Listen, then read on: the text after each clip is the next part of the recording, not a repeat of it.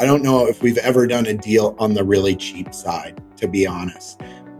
Probably because the market's frothy and there aren't that many deals out there. So we are always looking to buy something really special. And that means on the best corner of the best street. We're willing to pay up for that because we can build an exceptional building that has great architecture. And sure, when times are good, everyone rents everything. But when times are bad, and times do go bad, you have to remind people that we then have the best located building on the best street. It's the nicest. And that's when good locations really shine, or in bad times. So we always look for special locations. And that's why you'll see a lot of our buildings are, on the ocean, on the lake, waterfront, on the best corner of a pedestrian street. That's what we really target. Hello, everyone. My name is Chris Powers, and I want to thank you so much for joining me today on the Fort Podcast. This show is an open-ended discussion and journey covering real estate, business, entrepreneurship, and investing. I would love to hear from you by tweeting me at Fort Worth Chris on Twitter.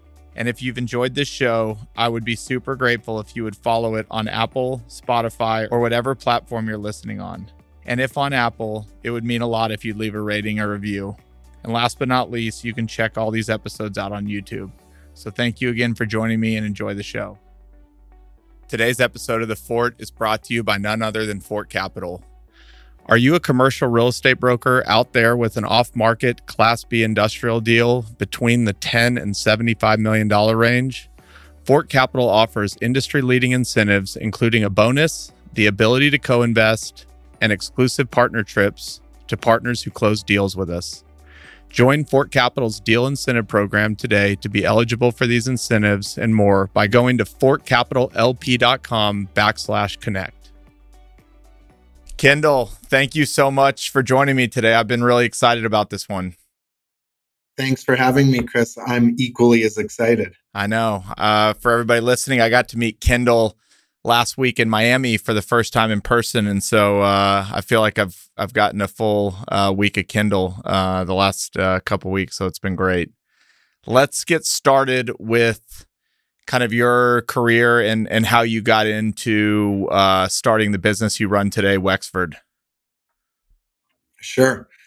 So I went to university in Alberta, University of Alberta, did a finance degree there. Out of university, I joined PricewaterhouseCoopers in their consulting department, which was later renamed Deals, I guess. In the Deals department, I worked in the receivership and bankruptcy areas, specifically real estate and construction companies. So I spent 3.5, almost 4 years traveling Canada, working on real estate receiverships. And that was anything from land developments that had gone under, condo or apartment buildings that were half finished and had gone under. And we effectively worked with the lenders to help them get out of the deals. And sometimes that involved selling projects. Sometimes that involved finishing them so that you could, get the best money out for the lender. But what I really learned is how real estate deals fail, how developments go wrong. And it was really an incredible education to come into the development world on the side of receivership and fixing bad deals. And that was really how I cut my teeth in real estate and development specifically. Can you expand on that just a little bit before we go further in your career? What are like the top 3 things that cause for bad deals and developments that just jump off the page to you? Bad managers is number 1. Bad managers is number 2. Bad managers is number 3. It was routinely someone who got in over their head and then lied to the bank about it. And then eventually it all caught up with them. And what would they lie to the bank about? They'd start commingling funds in different deals. They would get the cost consultant to say the project was further along than it really was. just when you're scrambling and people had personal guarantees and money in deals, they get desperate, and desperation often breeds bad decisions. And usually it was a series of bad decisions that would escalate to a point where the bank wasn't comfortable anymore. If people took the other route and were honest, uh, they weren't always bad people. They got in bad situations, and that really escalated things to the point where banks would have to step in often, and then we would step in to help the banks. And and were they like bribing these consultants to say the project was further along, or were these consultants just never on site to really fully double check that they were telling the truth? Yeah, it was rarely criminal. It was primarily incompetence or blinding optimism. That was a that was a common theme. Everything's okay, just being blindly optimistic without, looking at their bank balance or their construction costs. Gotcha. Okay. Yeah, sorry I interrupted there, but I just thought that was Yeah, no, interesting. no. So through that role, and here's where luck comes into everyone's career. I was traveling, call it 200 days a year, and I sat beside someone on the airplane who worked for an asset management firm that represented a large New York-based private equity fund. And I decided I was ready. It was about 2011. The economy was coming back. So I did the PwC thing right after the GFC. So we were very, very busy. And then as things were coming back, it was 2011. And specifically, I'm located in Alberta. So that's a big energy market, which we can talk about later. I decided I wanted to go to the other side and be on the investment side. And I met someone who offered me a job to work for this asset management firm that was managing a large private equity fund's assets in Western Canada. And long story short, that asset management company didn't have much of a future with the private equity firm. So very quickly, I rolled from working for the asset management firm, managing this private equity firm's assets, which was about $200 million of development assets in Western Canada, to working directly for them. And that private equity firm today remains one of our largest investors. I met my now business partner at that private equity firm who was born and raised in New York City. And he moved from New York City to Calgary, Alberta, because we had this opportunity to work for the private equity firm and manage a couple $100 million of development. So that's a big change. I'm from Saskatchewan, which for the Americans is the Midwest of Canada, prairie, small suburban city of 200,000 people. And Sam, my business partner, is from New York City. And that gives us a good, varied perspective on everything, very different upbringings.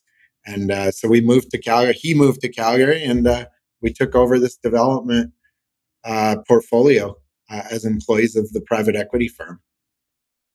And so you took over that portfolio as employees of the private equity firm, and then did you eventually just take those assets and kind of spin them out, and that's what kind of launched Wexford?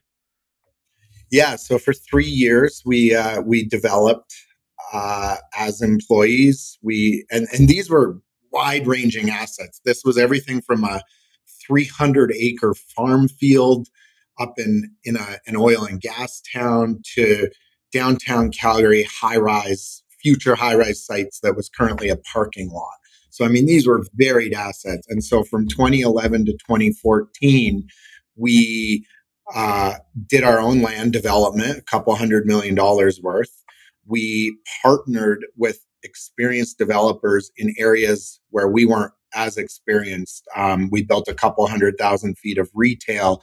We built a high-rise apartment building with a partner. So we did a mixture of partnering because we had the equity and developing our own, depending on where Sam and my experience was. And we did that for 3 years. 2011 to 2014 in Alberta was a very good time. I mean, 2014 oil was hitting $100 before it crashed. So we had decided that by the end of 2014, we wanted to spin off and create our own development company. But what we did was take some of what we call the legacy assets that we were working on and roll them into our new business. And that gave us the start we needed to start our development company, to have some ongoing fees to pay ourselves and our people. And that was really what kickstarted the development company for us. You need fees to pay people, don't you, Kendal? You do. You are the most articulate when it comes to that. I think today a big part of the theme of this episode will just, you're the first gentleman I've had from Canada, and you so we'll talk a lot about Canada versus America. You obviously have experience, but you kind of started by saying that, your partner's from New York and you were from Saskatchewan. So y'all had kind of different ways of looking at the world. So maybe even irrespective of just real estate, what are some of the main differences between Canada and America, maybe culturally, or just things that are very obvious to you that the average American just would not even, know or consider without having lived there? I saw that question on Twitter a lot. There isn't that big of a difference. Yeah. It's very similar. We have access to some different debt features on multifamily. We can often get a little more leverage. Cap rates used to be lower here until the recent post-COVID craze of America. But honestly, there isn't a difference. We have shifted from doing all these asset classes to being multifamily and a bit of industrial. And we build really nice stuff, whether it's in Phoenix, Flagstaff, Florida, Canada. It doesn't matter. Everyone likes nice real estate, and that's what we build. So I don't find significant differences. Yeah. Is there a change? Is there differences in like the tax codes or anything there? Or is it, again, pretty much the same, maybe just different percentage rates? No, the tax codes are drastically different. But again, that's just paying good lawyers and good accountants to figure out structures. Yeah. So certainly, when we have American investors in Canadian deals or Canadian investors in U.S. deals, certainly it matters if we have LPs or LLCs as our special purpose vehicles. But those are all nuances that we figure out pretty easily. And then, it's water under the bridge. We move forward and build our real estate once we have the most efficient tax structure. Got it. Okay. Let's just kind of go into a project that maybe pick a project that you're working on in Canada. And again, I'm not going to spend the whole time relating to America, but as far as even getting project approval in these pre-development pipelines that you have in these timelines, is it harder? You're working in some of these beautiful areas. I would imagine it's, there's not a lot of supply for what you've built. So it's supply constricted. You're having to do a pretty masterful job to get some of these done. So walk me through kind of what a pre-development process looks like in, some of these Canadian markets that you're building in. Sure. I think I should preface that with the fact that we are always building in urban infill locations.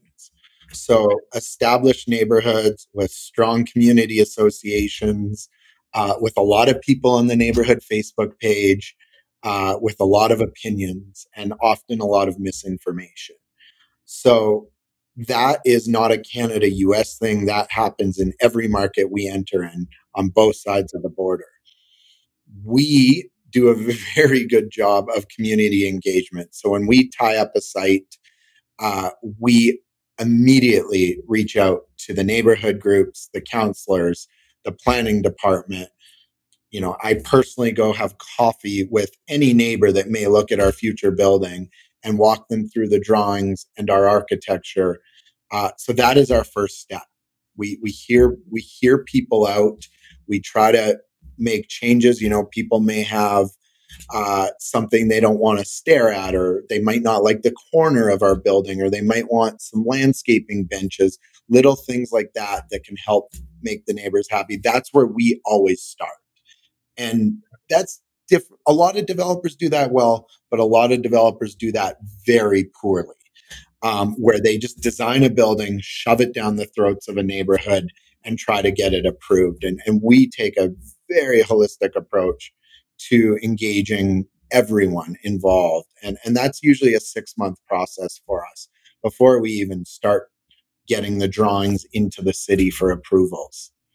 And when you're talking to somebody that, lives, in the area, but has really, you can tell, no true development experience, and they're telling you, Kendal, beautiful building, but I don't like that corner. And you in the back of your head might be thinking, understood, but maybe you're not really familiar with, real estate or development. If you were more educated, maybe you would like the corner. I guess the question's more like, how do you handle opinions? And I did this very poorly when I was developing. I always took it like personally. But how do you handle opinions when they're coming at you, not necessarily with like this, education of real estate, but more of just this like emotional opinion? How do you think about that? Well, I mean, a lot of the opinions we get are good. So we like to take those into account. There's neighbors who've lived there for 50 years, 70 years. They get the neighborhood. They may spot something that we design that won't work for a variety of reasons. So to answer your question, we're pretty open about feedback. We do, of course, get some crazy comments and comments of that make no sense, but we have to respect that people have lived in this neighborhood for a long time, and we're changing things, and people don't like change. And so, one of the things I often do is I sit down, and this is where a good track record really helps. I show them renderings of our previous buildings, and then I show them real photos of our previous buildings. And it's like, this really beautiful building we rendered, we actually built. And here's the building we're going to build. And here's the 3 buildings in the neighborhood that other developers are building. And it's very clear that our architecture and our building is a lot nicer than our competitors. And so, we say, like, if this project doesn't work for us on this dirt, we probably sell it to one of these developers. And so working with us, we'll incorporate your comments, we'll build a beautiful building, and at least you get to look at a very beautiful building. That this site is getting developed.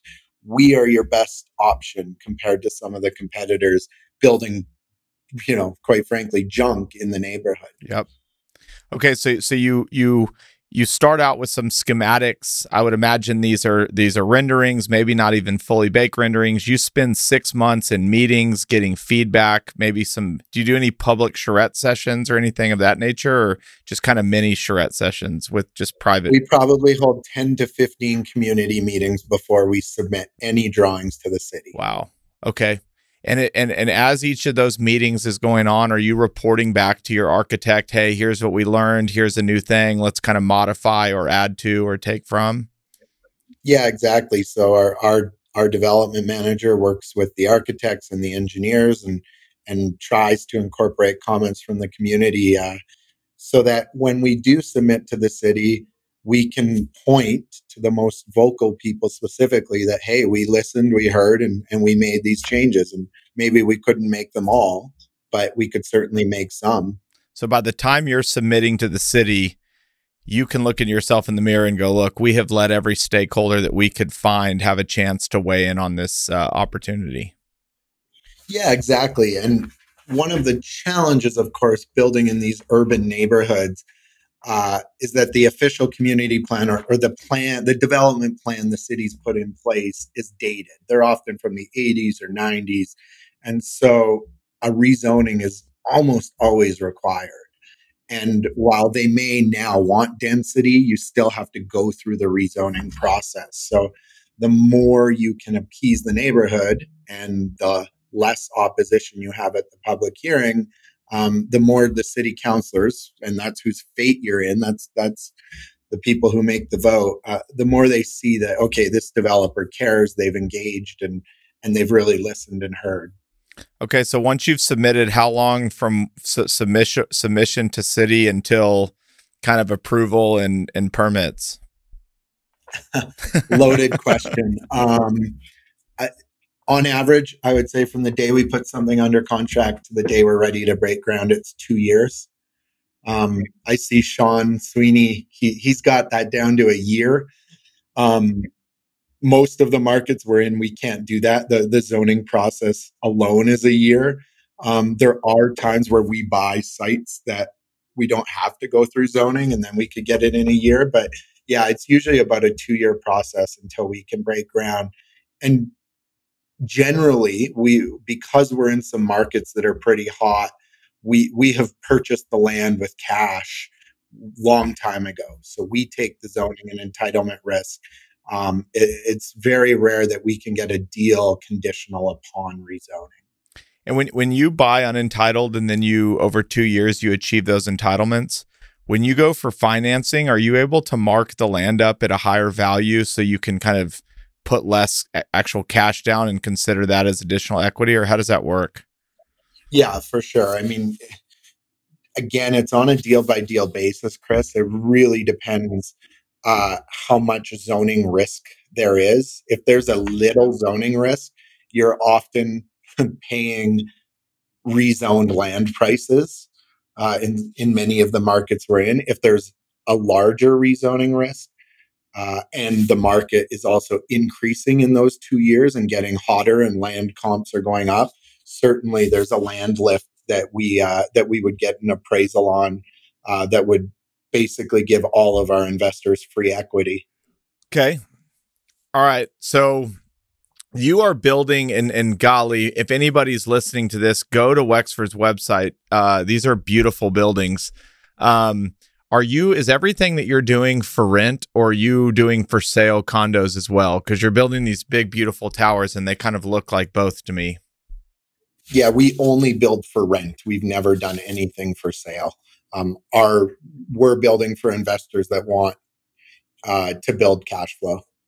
And what is your we'll take a step back. What is your capital structure like currently? Are you a fund? Are you deal by deal? How do y'all capitalize these deals?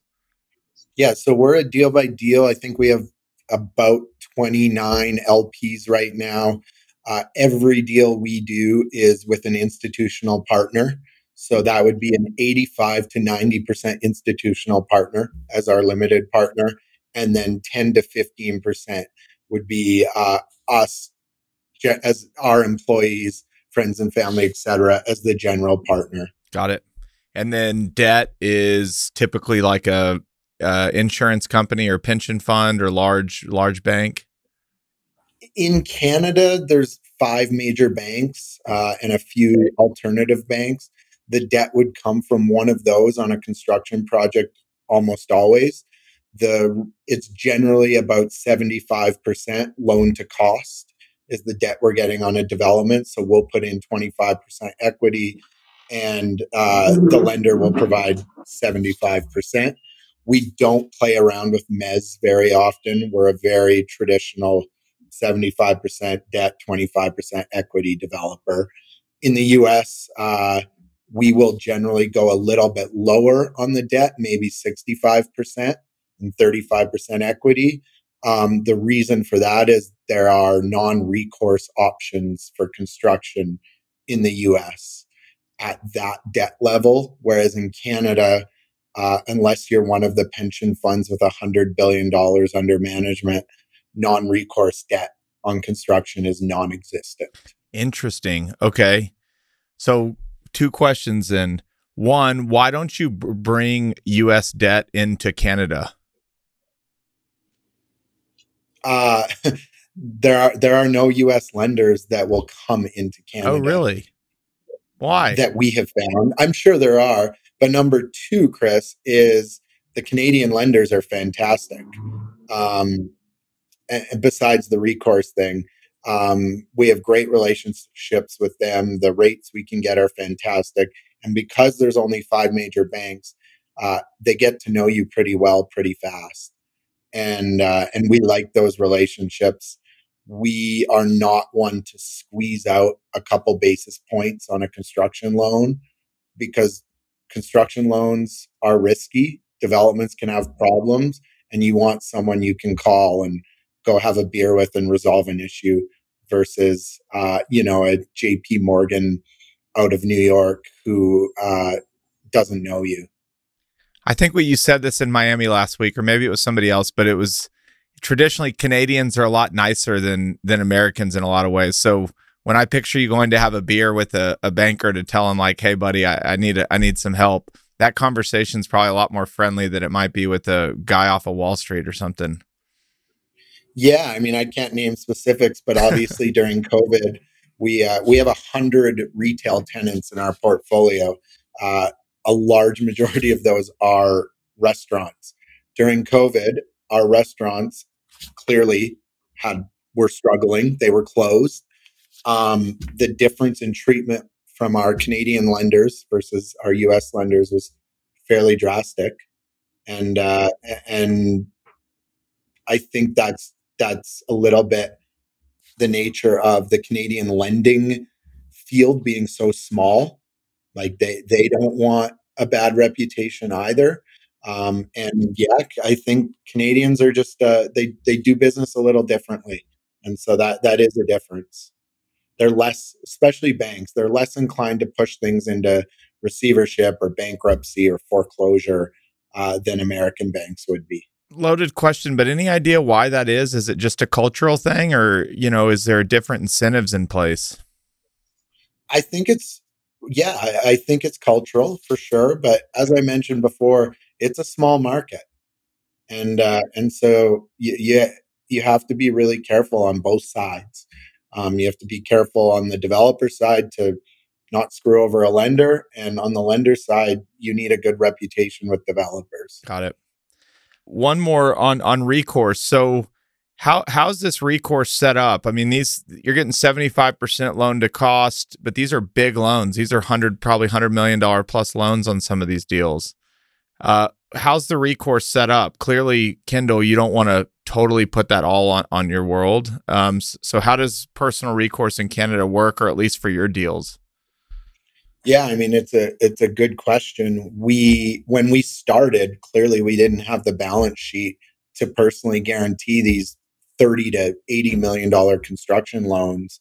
Um, and so we were very honest and upfront with our LP partners.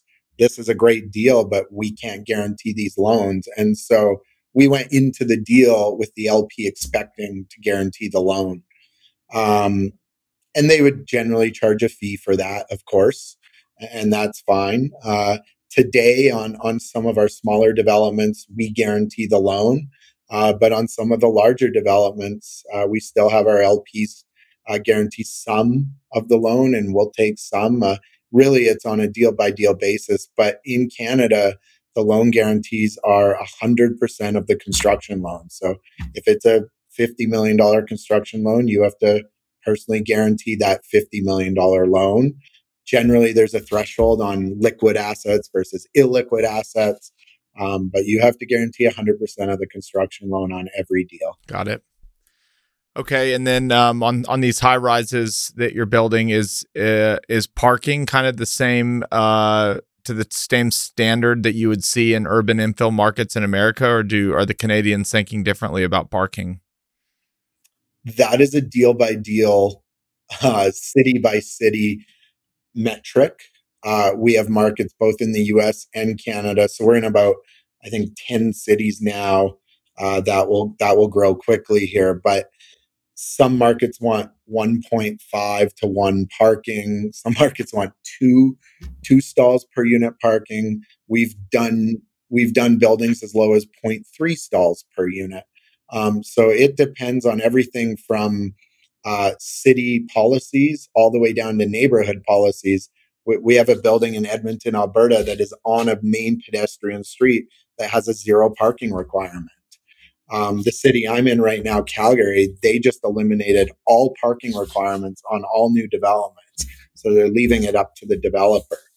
Um, I've been very vocal about this. I don't think parking requirements should be in the city's hands. Uh, when you buy a house, you don't own the street in front of it. You don't own the right to park in front of your home. That is a public street. There's a misconception that just because you live there and you park on the street, no one else can come and park on the street. Now we hope when we build buildings, we build enough parking, but we're also future proofing buildings. We think there'll be less cars in the world, especially in urban locations in 10 or 15 years. So we don't want to overpark. And parking is very expensive to develop. It is never accretive to a project. So we try to make a decision based on market, how many units we think will fill, and we develop parking accordingly. And that is often the most contentious issue in our rezonings. Yep. All development starts with parking, and it's just like you said, like the future is kind of promising us less cars, yet to date we're still building for more cars. When you're charging or thinking about rates, and I guess this hasn't nothing to do with Canada or America, but is there a way to get premium, like extra dollars for certain parking spots, or is it pretty much just, if you rent a unit, you get a spot? Is there any way that you're monetizing parking at all besides just baking it into the effective rent? We generally charge for parking stalls in all of our units. Of course, it depends if it's underground and heated, surface, etc., above grade, not heated. There's different rates. Different markets have different rates. I mean, we have buildings that charge $200 a month for parking. We have buildings that charge $25 a month for parking. So it ranges widely. We are just getting into every new building we're building, we're electrifying 100% of the stalls. So that's a new thing for us. And, that's interesting because A, you can provide charging for people, but B, you can charge for that. And so, that's a new pro forma metric that we haven't really evaluated before. And of course, as we heard in Miami, there's new startups that are helping apartment developers and owners monetize charging stations in the parking garage, because you can't, as an apartment owner, let everyone charge their vehicles for free 24/7. I mean, that would be like putting a gas pump in your parkade and letting everyone fill their tanks for free. How We don't do that, but that'd be a cool amenity. You'd say that I'm killing it on rent, but I'm just giving it all away in electricity.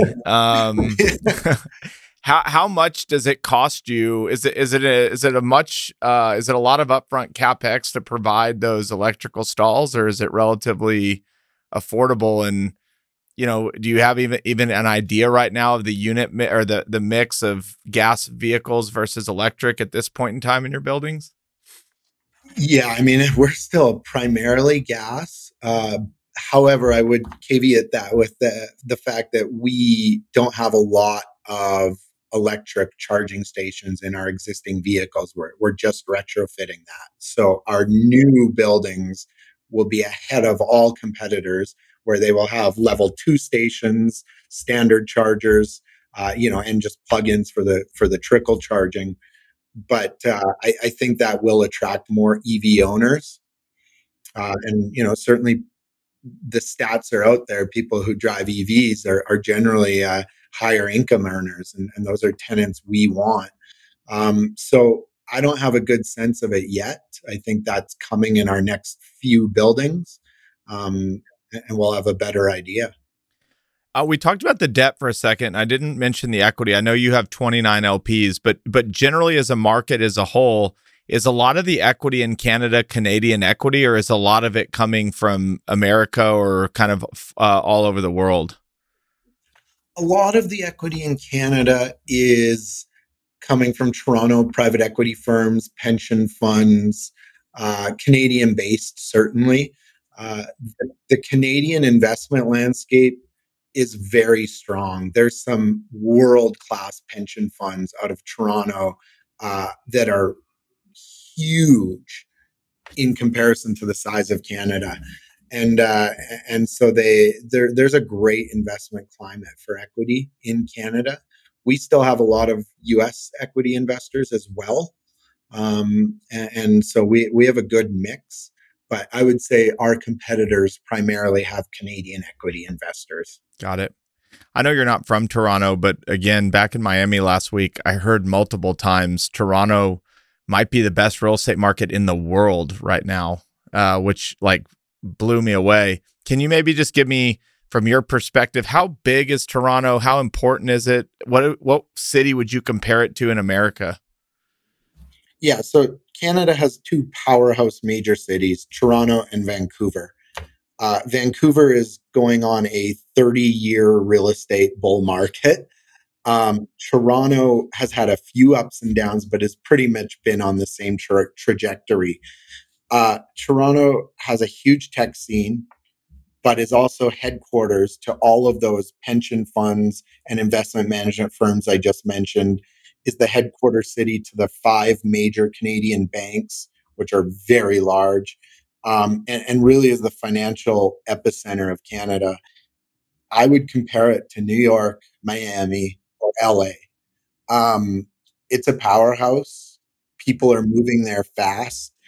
The market is on fire. We have not cracked into it yet because uh, the unlevered yields that apartment developers build to would not work for our cost of capital.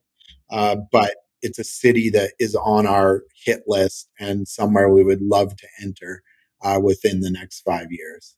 What are they building to? Well, it depends who you ask, but I'm hearing in the threes, maybe in the fours if you're lucky, unlevered. There's not a lot of room for error. Not a lot of room for error. Now, the flip side is not a lot of rental is being built in Toronto because the condo market is so hot. You can pre-sell a 400 unit condo tower very fast there, and the margins are much greater. Let's talk about building for a little bit. It's always difficult to develop well, but it's really difficult when there's supply chain issues and inflation's running. Can you just kind of speak to maybe some of the experiences that you're having right now and just kind of how you're thinking about the environment as we sit today? Yeah, construction costs are the biggest risk we are facing. Uh, we're finding good land deals. We are raising the money is very easy in today's climate. uh, Construction cost risk is high. I mean, we heard it at the YPO conference in Miami. Inflation is probably double what people are saying. We are seeing it in everything from the cost of kitchen cabinets, the cost of sinks, the cost of plumbing materials, the cost of bathtubs, flooring. A good example is we bring a lot of our flooring over from Asia. The cost to ship it is now more than the cost of the flooring. It's gone from 3,500 to 35,000 per container. Uh, so the construction cost risk is high right now. We're breaking ground on 900 units next year, half of which will be in Q1, Q2 actually. And while we have these great construction budgets from wonderful general contractors, we're nervous, right? I mean, they priced it out 2 months ago, and things are changing so drastically that it's hard to predict. So we're building in big contingencies into our pro forma. I think there's others who are paying too much for dirt based on dated construction cost information, and we'll let them do that and come buy the dirt from them in 2 years when they run out of money. But construction cost risk is high right now. What are banks saying? Like, obviously everybody's fully aware. There's at this point, there's nobody that, doesn't know, or like would a lender say on a Q2 project 2022, let's talk about it. And at the same time, the good news is rents are running at the same speed. So you're kind of, costs are up, but rents are there too. Are any of these lenders saying, look, we'll reevaluate when we get there? If rents are up, we might just be able to lend you more? Or is that going to have to come out of equity if there are overages beyond any contingency? Yeah, I mean, so first of all, generally a lender will give us a construction loan conditional upon entering into a fixed price contract or a high percentage of the cost being fixed. And then a condition of the loan is that. I think the second part of your question was cost overruns. Uh, we generally, if we have cost overruns, which we don't frequently, uh, Number one is to talk to the banks, see if they'll work with us. Number two is to go back to investors. And that's one of the benefits of having institutional investors is if things go bad, which, we hope they don't, they're there for you and they understand and you retweak things. But we are concerned and we are building in bigger contingencies today on upcoming projects than we would have in the past. Fair enough. When you're going in and looking at a market, you said urban infill, but you're in Phoenix, you're in Flagstaff, and those could be urban infill markets. Is there something that's unique to Wexford, or just maybe not unique, but a checklist of things that y'all want to see in a market before you enter it? So, first of all, we almost look at a market as multiple neighborhoods. There's neighborhoods in a market we like and neighborhoods in a market we don't. We have a few high level uh, ideas right now. First of all, we think that the data out there is showing that 10% of the workforce going forward will be remote permanently. That's a huge portion of the workforce. And a lot of those jobs are high paying jobs, the accounting firms, the consulting firms, law firms. And so we're asking ourselves, where do people want to live? What are beautiful places, good weather, low taxes? And that's our number one question right now. And that's what's driving us into markets that are having really high population growth that we think is structural, not temporary. So that's the first question we're asking ourselves. So that's why we are in Arizona, up in Canada. We're on the west coast in British Columbia, Victoria, Vancouver Island, Kelowna, really beautiful places. We're still doing things in Alberta, but we're less focused on it. So that's our first question. Our second question when we're looking for land is we want something either really special or really cheap. I don't know if we've ever done a deal on the really cheap side, to be honest. Probably because the market's frothy and there aren't that many deals out there. So we are always looking to buy something really special. And that means on the best corner of the best street. We're willing to pay up for that because we can build a exceptional building that has great architecture. And sure, when times are good, everyone rents everything. But when times are bad, and times do go bad, you have to remind people that. Uh, we then have the best located building on the best street that's the nicest, and that's when good locations really shine are in bad times. So we always look for special locations, and that's why you'll see a lot of our buildings are on the ocean, on the lake, waterfront, on the best corner of a pedestrian street. That's what we really target. Let's just chat for a little deeper on that. And to you, this is obvious, but to some people, it might. How do you know you're on the best location? Is it traffic counts? Is it a gut feel that you've just seen so much over time? Are there certain metrics that go, I know this is the best location? Mostly gut feel. Certainly, if it's on a street with great retail, we walk around and make sure there aren't a lot of vacancies. It's generally a street that has close to the highest retail rents in the city. There's good vibrancy day and night. That's really important. It can't just be an employment node that's a total dead zone at night. We want bars and restaurants at night.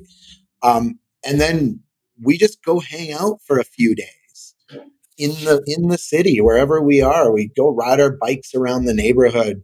I'll go stop and talk to neighbors who are mowing their grass about the neighborhood.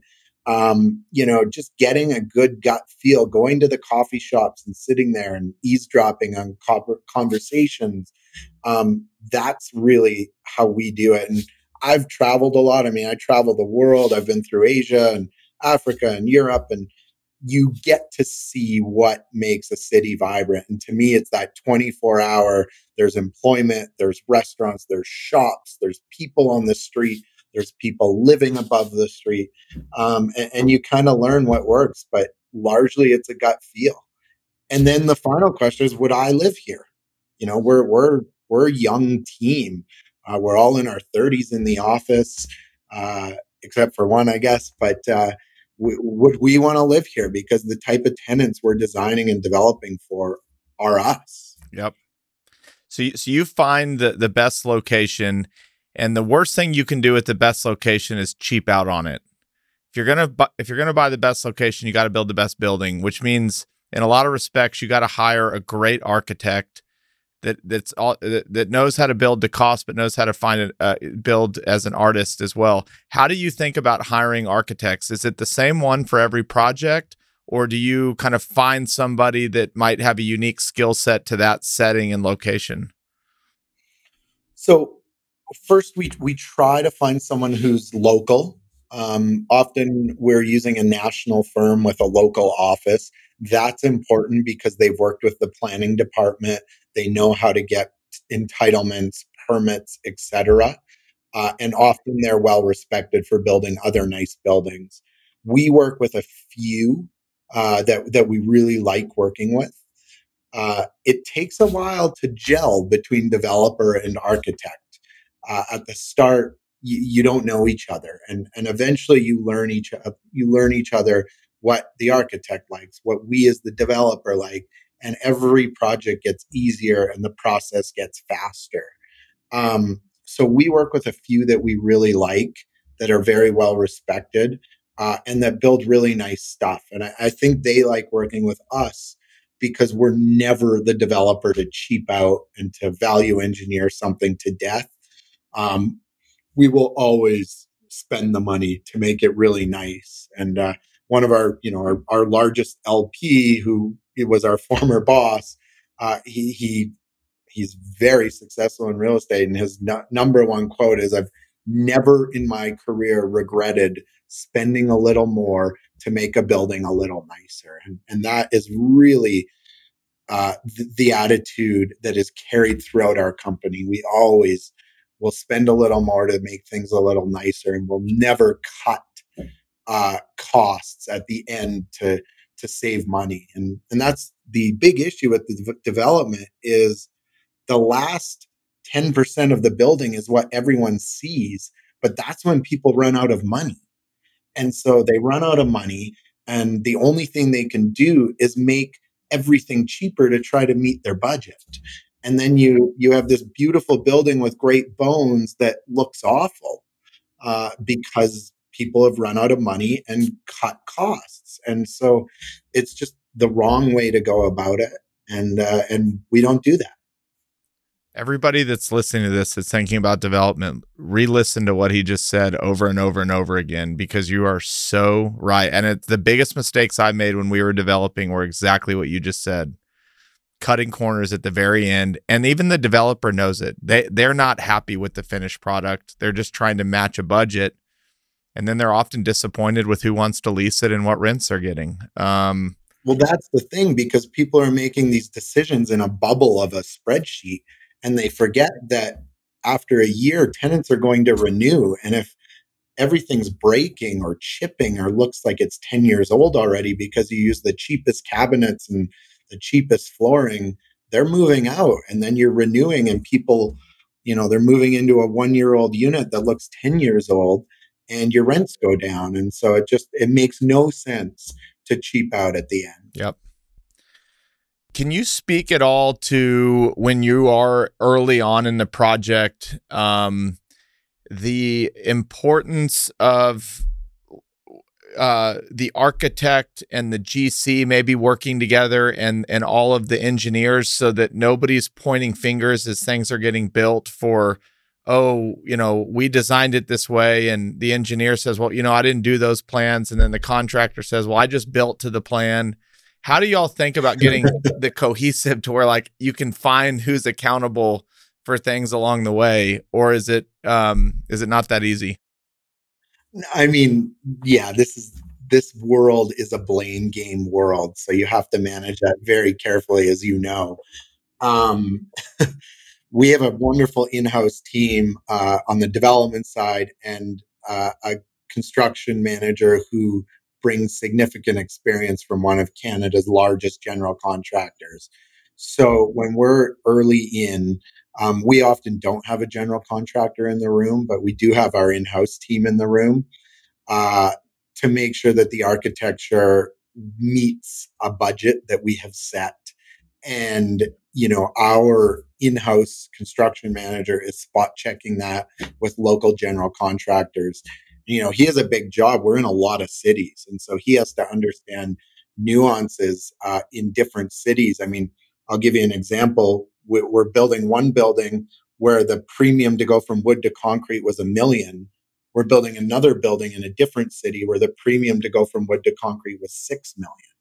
And so, it's just those are localized issues that our in-house team has to know, and they spot check through local generals.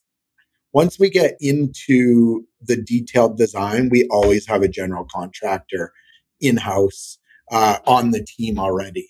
So then we have, someone who is there with us, working with the contractor, working with the trades, working with the architect and the consultants, and they're all working together. So then we make sure they're in line, and we don't have a lot of issues. The mistake we made that, I would recommend no one does is we once tendered a project at the very end.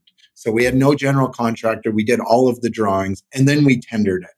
And your general contractor gives you a price based on the drawings, but there's a lot of stupid things in those drawings. But they just want to win the job, so they price it. And then you get change order city, or as my construction manager calls it, change order. So we we try to bring a general contractor in-house early that can work with us and work with our trades and consultants to make sure that the drawings are close to perfection when we go out to tender. So when you go to a new market, let's call it Phoenix, maybe that's not a new market, but it's not your home market where you live. Is there anything in particular when you're selecting a GC that matters to you besides cost? Are there things that you ask, or at this point in the game, you've learned that, if they can't do this or they can do this, this is who we're going to go with? Because I'm not saying it's a commodity business, but if you're just bidding stuff, there's a lot more that make a GC great than just a good bid. What do you look for? Experience, number one. Have they built good, unique urban buildings? If they've only built, the cookie cutter suburban stuff, which there's nothing wrong with it, but it's not what we build. We've found a lot of barriers, differences in opinion in decisions. So we look for someone who has significant experience in building what we have built. And then almost, if not more important, is the team. Who are we going to get on this job? And what have they done? Because employees at general contractors jump around a lot. And so, am I getting a project manager and a site super who have built industrial buildings all of their career? Or am I getting a project manager and a site super who have built multifamily all of their career? And that's the most important, because the name on the banner, it's like, great, the CEO is sitting in his office and they've built millions and millions of square feet of residential maybe, but they're not on the site every day, and they're not dealing with coordinating mechanical and electrical little nuances you learn by building thousands of multifamily units. So team is most important to us. Yep. That goes in line with what are the three reasons that a development can go wrong: team, and team, or manager, and manager. People matter. Well, I mean, you did a lot of development in your previous world. You saw a lot of that. I did. I've got a lot of gray hair because of it, and I wish I had your temperament. I might have stuck with it a lot longer. The world needs developers like you, probably not so much like me. Well, I mean, you've made a pretty impressive shift, Chris. So I think you're doing great. I love what you're buying, and I love what you're doing. I appreciate it. It's been great. All right, we had a couple more things. We had a really cool conversation in Miami.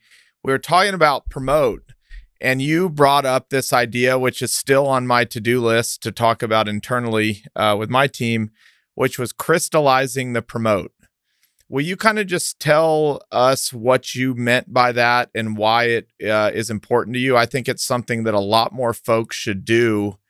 One, just because it's smart, but two, I think you would get more people that think long term with a structure like this. And I think a lot of the reason why real estate's cheap or, you know, deals happen in a weird way is because everybody's trying to get in and out quickly. And you kind of found a way to have your cake and eat it too. Let's talk about it. Yeah, so I mean, I'll preface this with saying this is the power of the YPO network. The YPO real estate network is strong, and we were facing a challenge where we're sitting behind a preferred return that hasn't changed in 8 years. A preferred return in the market, is anywhere between, call it 7 and 9%. But you're building buildings now to much lower returns, in the fives. And so, from a developer and a GP perspective, you're not getting into your promote on buildings that your investors want to hold for a very long time. You're not getting into your promote for a long time. It used to be you'd get into it in the first few years, and now it could be year 7 to 10.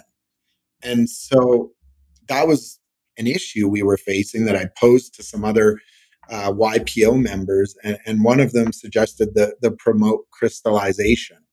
And so, what the promote crystallization does is it's a clause in your agreement between the GP and the LP that states you can any now the terms are different in every crystallization clause, but the high level idea is you can pick a point when your building is done, pick a value that's kind of a virtual sale. Some people call this a virtual sale clause, and the limited partner will, if once you agree on a value, you will crystallize your promote.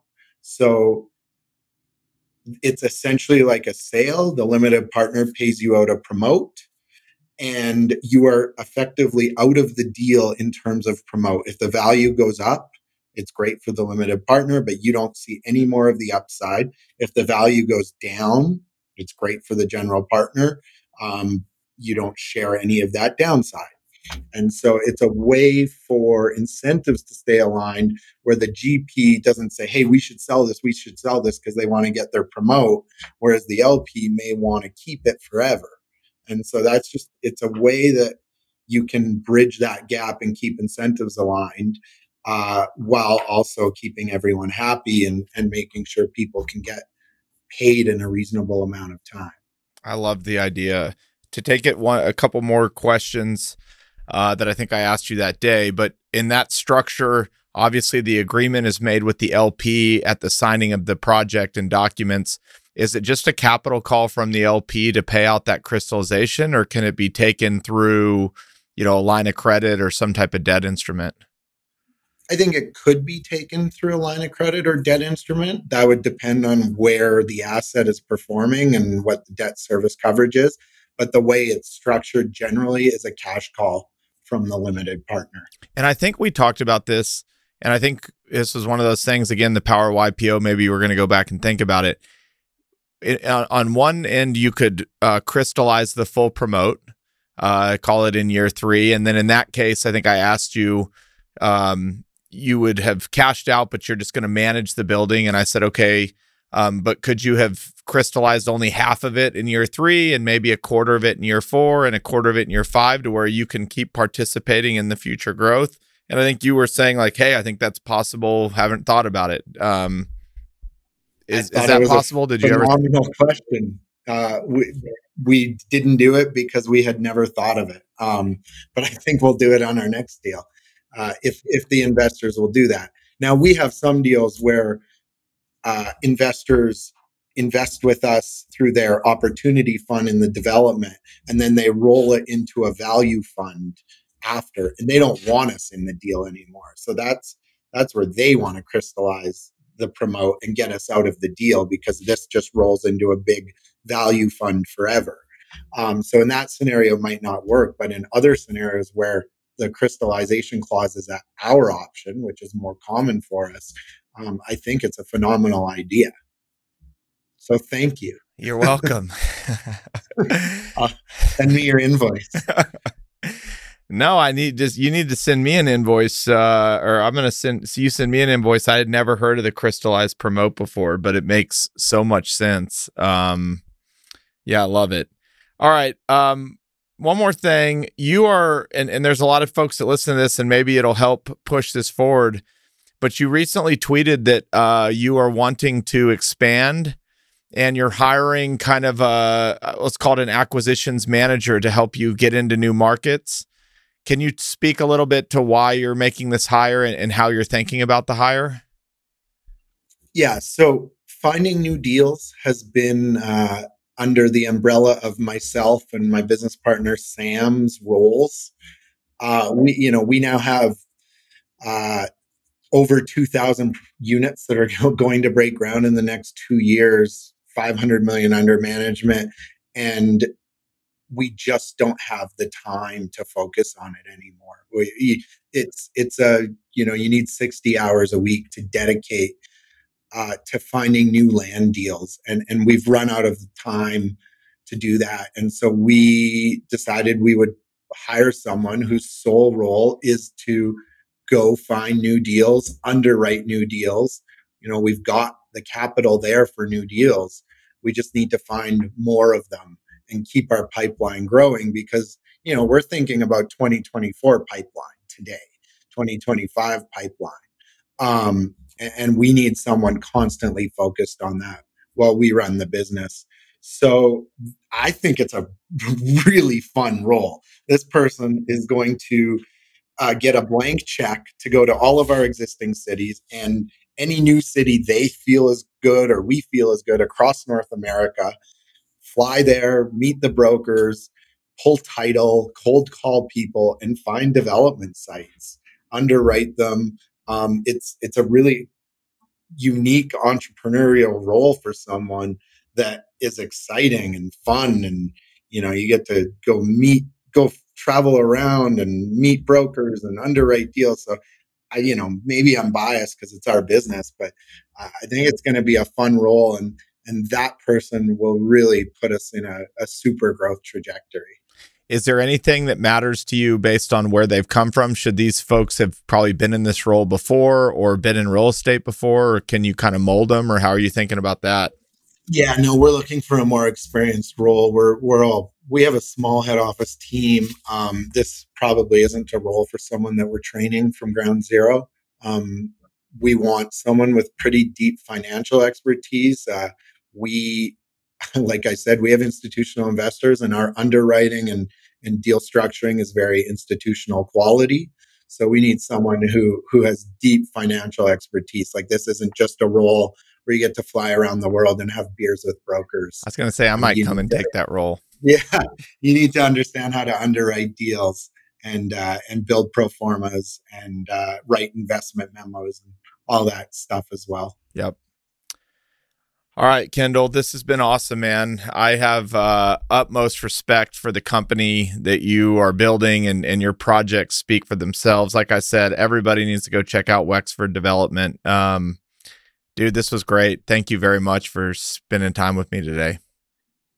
Chris, the admiration is mutual. I appreciate it. I love watching what you're up to. It's really impressive, and you're a great leader. I've learned a lot from following your leadership skills. So thank you very much. Keep sharing that and keep being open about that, because it's really impressive and it's really inspiring. That means a lot, man. I'm so glad that we've connected, and I hope to see you soon. If at the very least it's next year at YPO, but I know we'll stay in touch. Have a great rest of your year, and we'll be chatting soon, amigo. You too, and I guess happy U.S. Thanksgiving. Oh wait, do y'all not celebrate Thanksgiving? Canadian Thanksgiving was a month ago. Okay. Well, thank you very much. There you go. There's the difference. There's the difference. We found a difference. Hey everyone, it's Chris here again. Thank you so much for joining me on this journey. If you enjoyed the show, please follow the show on Apple, Spotify, or subscribe on YouTube. Thanks again, and I'll see you on the next episode. Chris Powers is the founder and chairman of Fort Capital LP. All opinions from Chris and guests of the Fort podcast are solely their own and do not reflect the opinions of Fort Capital LP. This podcast is for informational purposes only and should not be relied upon for real estate or investment decisions. The Fort with Chris Powers is produced by Straight Up Podcasts.